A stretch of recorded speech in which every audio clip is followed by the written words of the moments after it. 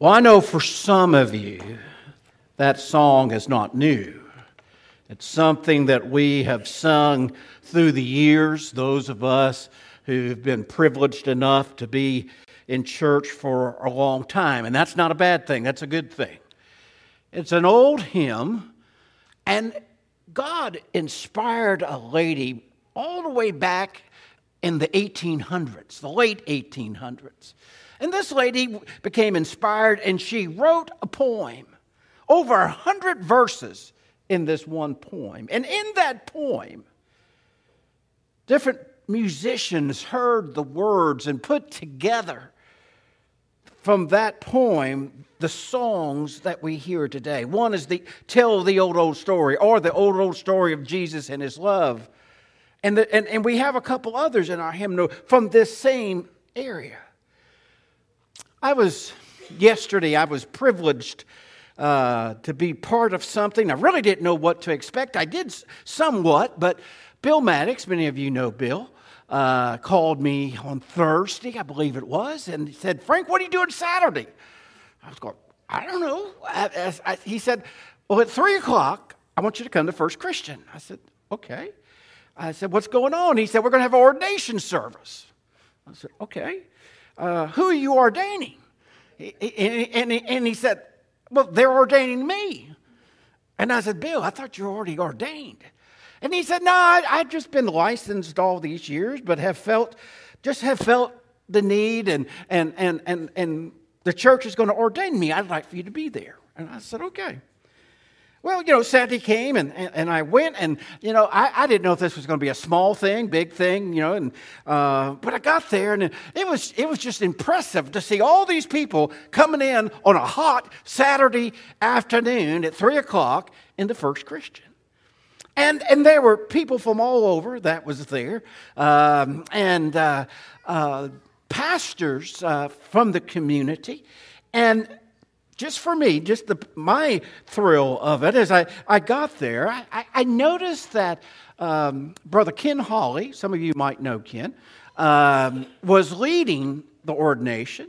And then another black minister from Clewiston was preaching the ordination. And then they had all the ministers come up front and sit in the choir loft, which was quite a thing. But while I was there, I love to hear black preachers preach. And I don't get to hear that very often. I don't get to hear that very often. And I know he was a little loud, wasn't he, Miss Ann? He was a little loud. But let me tell you, if you heard him, but I tell you all of this because he was reminding Bill, and he was reminding me that there's still a story to tell. Amen? There's still a story to tell. I noticed this morning, and I'm not picking on him, but I noticed this morning that Paul was talking about a little scrimmage game that took place yesterday up in Gainesville. And all over the SEC, other teams were doing the same thing. And they were playing different players and how this one was going to do. And I'm sure today at a lot of churches, a lot of men are talking about, man, this one looked good, that one, and, talking about all those different players. Guys, we still have a story to tell, amen? There's the story of Jesus. I know some of you are thinking, well, it's an old story. Yes, it is. But let me tell you something. It is a story that still can change people's lives. Amen? And I want to read you a story. It's long. You're going to say, "Brother Frank, couldn't we do this some other way?" But I want to read a story to you found in the book of John, chapter 4. And I'm going to begin with verse 5. It's long. You're going to wonder if I ever get done. But this is a story that I want to read this morning. So Jesus came to a town of Samaria called Sychar, near the property that Jacob had given his son Joseph. Jacob's well was there, and Jesus, worn out from his journey, sat down at the well. It was about 6 in the evening. A woman of Samaria came to draw water. "Give me a drink," Jesus said to her, for his disciples had gone into town to buy food. "How is it that you, a Jew, ask for a drink from me, a Samaritan woman?" She asked him, "For Jews do not associate with Samaritans." Jesus answered, "If you knew the gift of God, and who is saying to you, 'Give me a drink,' you would ask him, and he would give you living water." "Sir," said the woman, "you don't even have a bucket, and the well is deep. So where do you get this living water? You aren't greater than our father Jacob, are you? He gave us the well and drank from it, as did his sons and livestock." Jesus said, "Everyone who drinks from this water will get thirsty again, but whoever drinks from the water that I will give him will never get thirsty again, ever. In fact, the water I will give him will become a well of water springing up within him for eternal life." "Sir," the woman said to him, "give me this water so I won't get thirsty and come here to draw water." "Go call your husband," he told her, "and come back here." "I don't have a husband," she answered. "You have correctly said, 'I don't have a husband.' Jesus says, 'For you have 5 husbands, and the man you now have is not your husband. What you have said is true." "Sir," the woman replied, "I see that you are a prophet. Our fathers worship on this mountain, yet you Jews say that the place to worship is in Jerusalem." Jesus told her, "Believe me, woman, an hour is coming when you will worship the Father neither on this mountain nor in Jerusalem. You Samaritans worship what you do not know. We worship what we do know, because salvation is from the Jews. But an hour is coming. It is now here, when the true worshipers will worship the Father in spirit and truth. Yes, the Father wants such people to worship him. God is spirit, and those who worship him must worship in spirit and truth." The woman said to him, I know that Messiah is coming, who is called Christ. When he comes, he will explain everything to us. Verse 26, "I am he," Jesus told her, "the one speaking to you." Just then his disciples arrived, and they were amazed that he was talking with a woman. Yet no one said, "What do you want?" or "Why are you talking with her?" Then the woman left her water jar, went into town, and told the men, "Come and see a man who told me everything I ever did. Could this be the Messiah?" They left the town and made their way to him. But in the meantime, the disciples kept urging him, "Rabbi, eat something." But he said, "I have food to eat that you don't know about." The disciples said to one another, "Could someone have brought him something to eat?" "My food is to do the will of him who sent me to finish his work," Jesus told them. "Don't you say they are still 4 months? Then comes the harvest. Listen to what I'm telling you.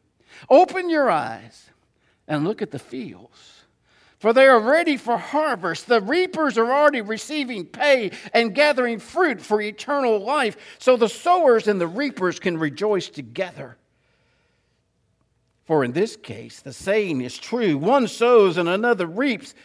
I sent you to reap what you didn't labor for. Others have labored, and you have benefited from their labor." Now many Samaritans from the town believed in him because of what the woman said when she testified, "He told me everything I ever did." Therefore, when the Samaritans came to him, they asked him to stay with them, and he stayed there 2 days. Many more believed because of what he said, and they told the woman We no longer believe because of what you said, for we've heard for ourselves, and now that this really is the Savior of the world. After 2 days, he left there for Galilee, and Jesus himself testified that a prophet had no honor in his own country. When they entered Galilee, the Galileans welcomed him because they had not seen anything he did in Jerusalem during the festival, for they also have gone to the festival. Then he went again to Cana of Galilee, where he had turned the water into wine. And there was a certain royal official whose son was ill at Capernaum. When this man heard that Jesus had come from Judah and Galilee, he went to him and pleaded with him to come down and heal his son, for he was about to die. Jesus told him, unless you people see signs and wonders, you will not believe. Sir, the official said to him, come down before my boy dies. Go, Jesus told him. Your son will live. The man believed what Jesus said to him and departed. While he was still going down, his slaves met him, saying that his boy was alive. He asked them what time he got better. Yesterday at 7 a.m, the fever left him, they answered. And the father realized this was the very hour in which Jesus had told him, your son will live. Then he himself believed, along with the whole household. This, therefore, was the second sign Jesus performed after he came from Judah to Galilee. Now you might ask, Brother Frank, why did you read all that?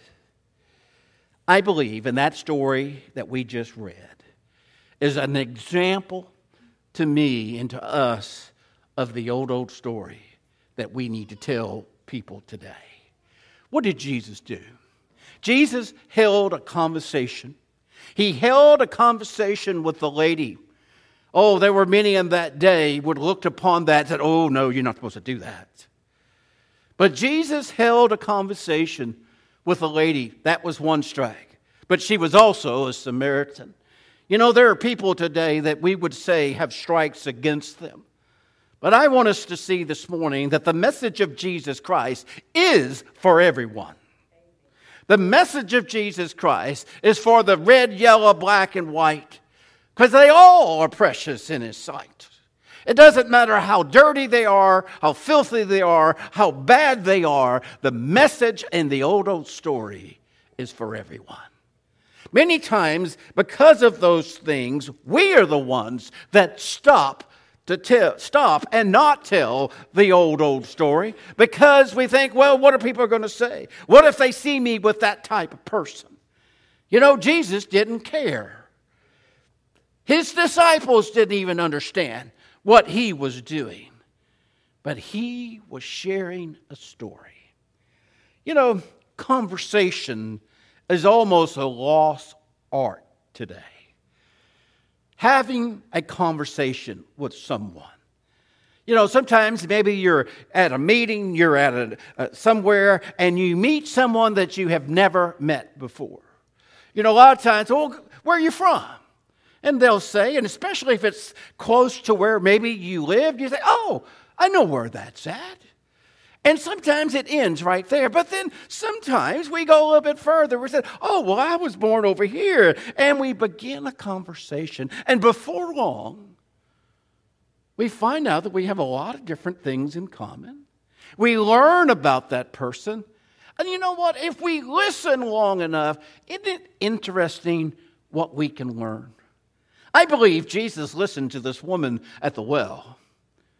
He listened to her and He could tell her situation. Guys, I believe today we do need, I know we've got things pressing upon us all different ways, but we need to take the time and have conversations with people. We also need to listen. Now, I don't know about you, and I struggle with this. Are you a good listener? And I know some of you say, well, it depends who's talking. But are you a good listener? You know, I believe today that is becoming more and more important. To listen to people. It's amazing. I know sometimes, as we listen, we can learn a lot of things. And then in learning those things, we can share them. Jesus was having a conversation. This conversation changed this lady's life. When she did go back into town, she told the men what took place, to the point that many of the men came back to see and to hear. You see, telling the story is important, but we also need to listen. Jesus listened to this woman, and because he listened, there was a respect there. There was a respect that developed in that story. You see, we need to bring life to others. And sometimes we need to be careful that we don't try to bring them something that people don't want. But people do need Jesus Christ. They might not think they need it at the time, but they need to see that the old story of Jesus Christ is one that is still vibrant and alive today. Wednesday night, in our Wednesday night prayer meeting, one of the young men from St. Matt's asked for prayer, as they usually do each Wednesday night. But one shared, not in boasting, but in praise to God. He said, I pray and I am thankful, and I ask that God would continue. But he said, I am 9 months sober. Now, let me tell you something. That's big. That's important. The story of Jesus hit him. The story of Jesus is changing his life. He is seeing the difference. A lot of things today, we try a lot of different things today to change our lives. But why not try the story of Jesus? It's real. It's genuine. It will never, never let you down. That's why we need to be reminded of that story. It provides hope. It is amazing to see the people today at times where they feel like there is no hope. The story of Jesus can bring hope. How many times has the story of Jesus been described to us and how it gave hope to people throughout the Bible? Numerous times. In this congregation this morning, I also believe that the hope of Jesus, the story of Jesus, the hope of Jesus has given you what you need to continue. You see, we need to share that. The story provides hope. There's also a lot of people today who are haunted by abuse. Their life has not been easy. Their life has been hard. A lot of us in this room this morning in this first service, we have been blessed with parents who raised us in the Lord. But not everybody has been raised like that. Some people did not have parents like that. They were abused. They were passed around. They were told they were unwanted. They were told, I wish I didn't even have you. And that thought just keeps haunting them. But the old story tells you something, and that tells you that Jesus died for you. You are important to Him. But He also, our Lord, is to embrace us. And to also remind us that we are precious in His sight. I know Miss Laura June is kind of loving her, that grandchild next to her this morning. And this morning, as I was talking to some other people, my grandkids say, hi, Grandpa. That just means a lot, doesn't it? When your grandkids or your children or different ones, that's precious. But guys, I hope that you this morning that you can say that I know the old story. I've asked Him into my life. I have accepted Him as my Lord and Savior. But this morning, I hope and pray that we can continue to tell the story. Children, little children, at night love to have a story read to them, don't they? Owen and Grant, I'm sure, like to have stories read to them And most children do. And a lot of times, what happens after you read a child a story? They go to sleep. But many times, they'll say, but Mama, Daddy, can you read one more? Can you read one more? They always want one more, don't they? And even though you've read them that story 47 times, they say, but can you read it one more? Please. But it seems like when you read it for that very last time, it seems to fend off the ghost and petrify the goblins and trounce the monsters, and it just seems to ease them off, and they go to sleep. That's why this morning I think it is so important for us not to give up. Maybe they're not crying out for it one more time, but maybe they need it one more time. Does the story of Jesus ever get old? Maybe we need to keep telling that story, because maybe when we tell it that one more time, that one more, they will see the saving knowledge of Jesus Christ. They will accept it with their hearts. They will see how it can give them a shield of power, how it can give them a peace of mind, how it can give them the ability to take a next step in the morning. You see, it's a story of hope. It's a story of truth. It's a story of everlasting love. And people need that story. You see, there's a lot of people today who said, well, you don't need this and you don't need that. But we need the story of Jesus. Some of you in biblical history have read about a German theologian, Dietrich Bonhoeffer. Now, I know for some of you that name means nothing. But Dietrich Bonhoeffer was a pastor in the 30s, 1930, during the time that Hitler was in power. And Dietrich Bonhoeffer saw what was happening in Germany. And he knew that Hitler was trying to take over the churches, and he preached. Well, he came to America not to escape, but to share what was happening in Germany and how the churches were under so much pressure. Well, when Dietrich Bonhoeffer was in America, many times he was in New York. And when he came, now, even in that day, New York had a lot of churches. And a lot of people would love to have Dietrich Bonhoeffer in their church. Well, he would always go to this African-American church in Harlem. And a lot of people said, well, why would you go to that church?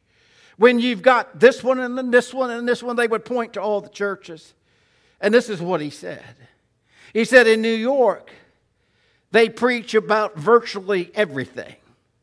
Only one thing is not addressed, or is addressed so rarely that I have as of yet been able to hear it, namely the gospel of Jesus Christ. The cross, sin and forgiveness, death and life. He said, I'm going to a church that is preaching that. I want us to see the story of Jesus is needed in this world like it's never been before. And for some, when you share that story, to them, it's going to be like they had never heard it before. Because for some, it is new. For some, it is something they've never heard. And oh, how precious. Oh, how precious it would be to tell someone who have never heard that story, even though you've heard it umpteen times. But why is it that sometimes some of us watch certain movies umpteen times? Could quote the script. We could quote what the actor is going to say before he says it. Because it's special to us. Shouldn't this story be special? I urge you this morning, we need that old story of Jesus. And we need His love for us. For this world that is groaning. Oh, is it groaning? And what does it need? It needs the story of Jesus. Let's pray. Gracious Heavenly Father, Lord, I thank you for your word this morning. I pray, Lord, that we would see that in our churches and in our communities, even though we think everybody's heard, that we need to tell that story. We heard the story this morning of this Samaritan woman who was at the well and met the Messiah. How she had heard that her life could be changed. I pray this morning that we also would come to that well that can provide an everlasting supply of water.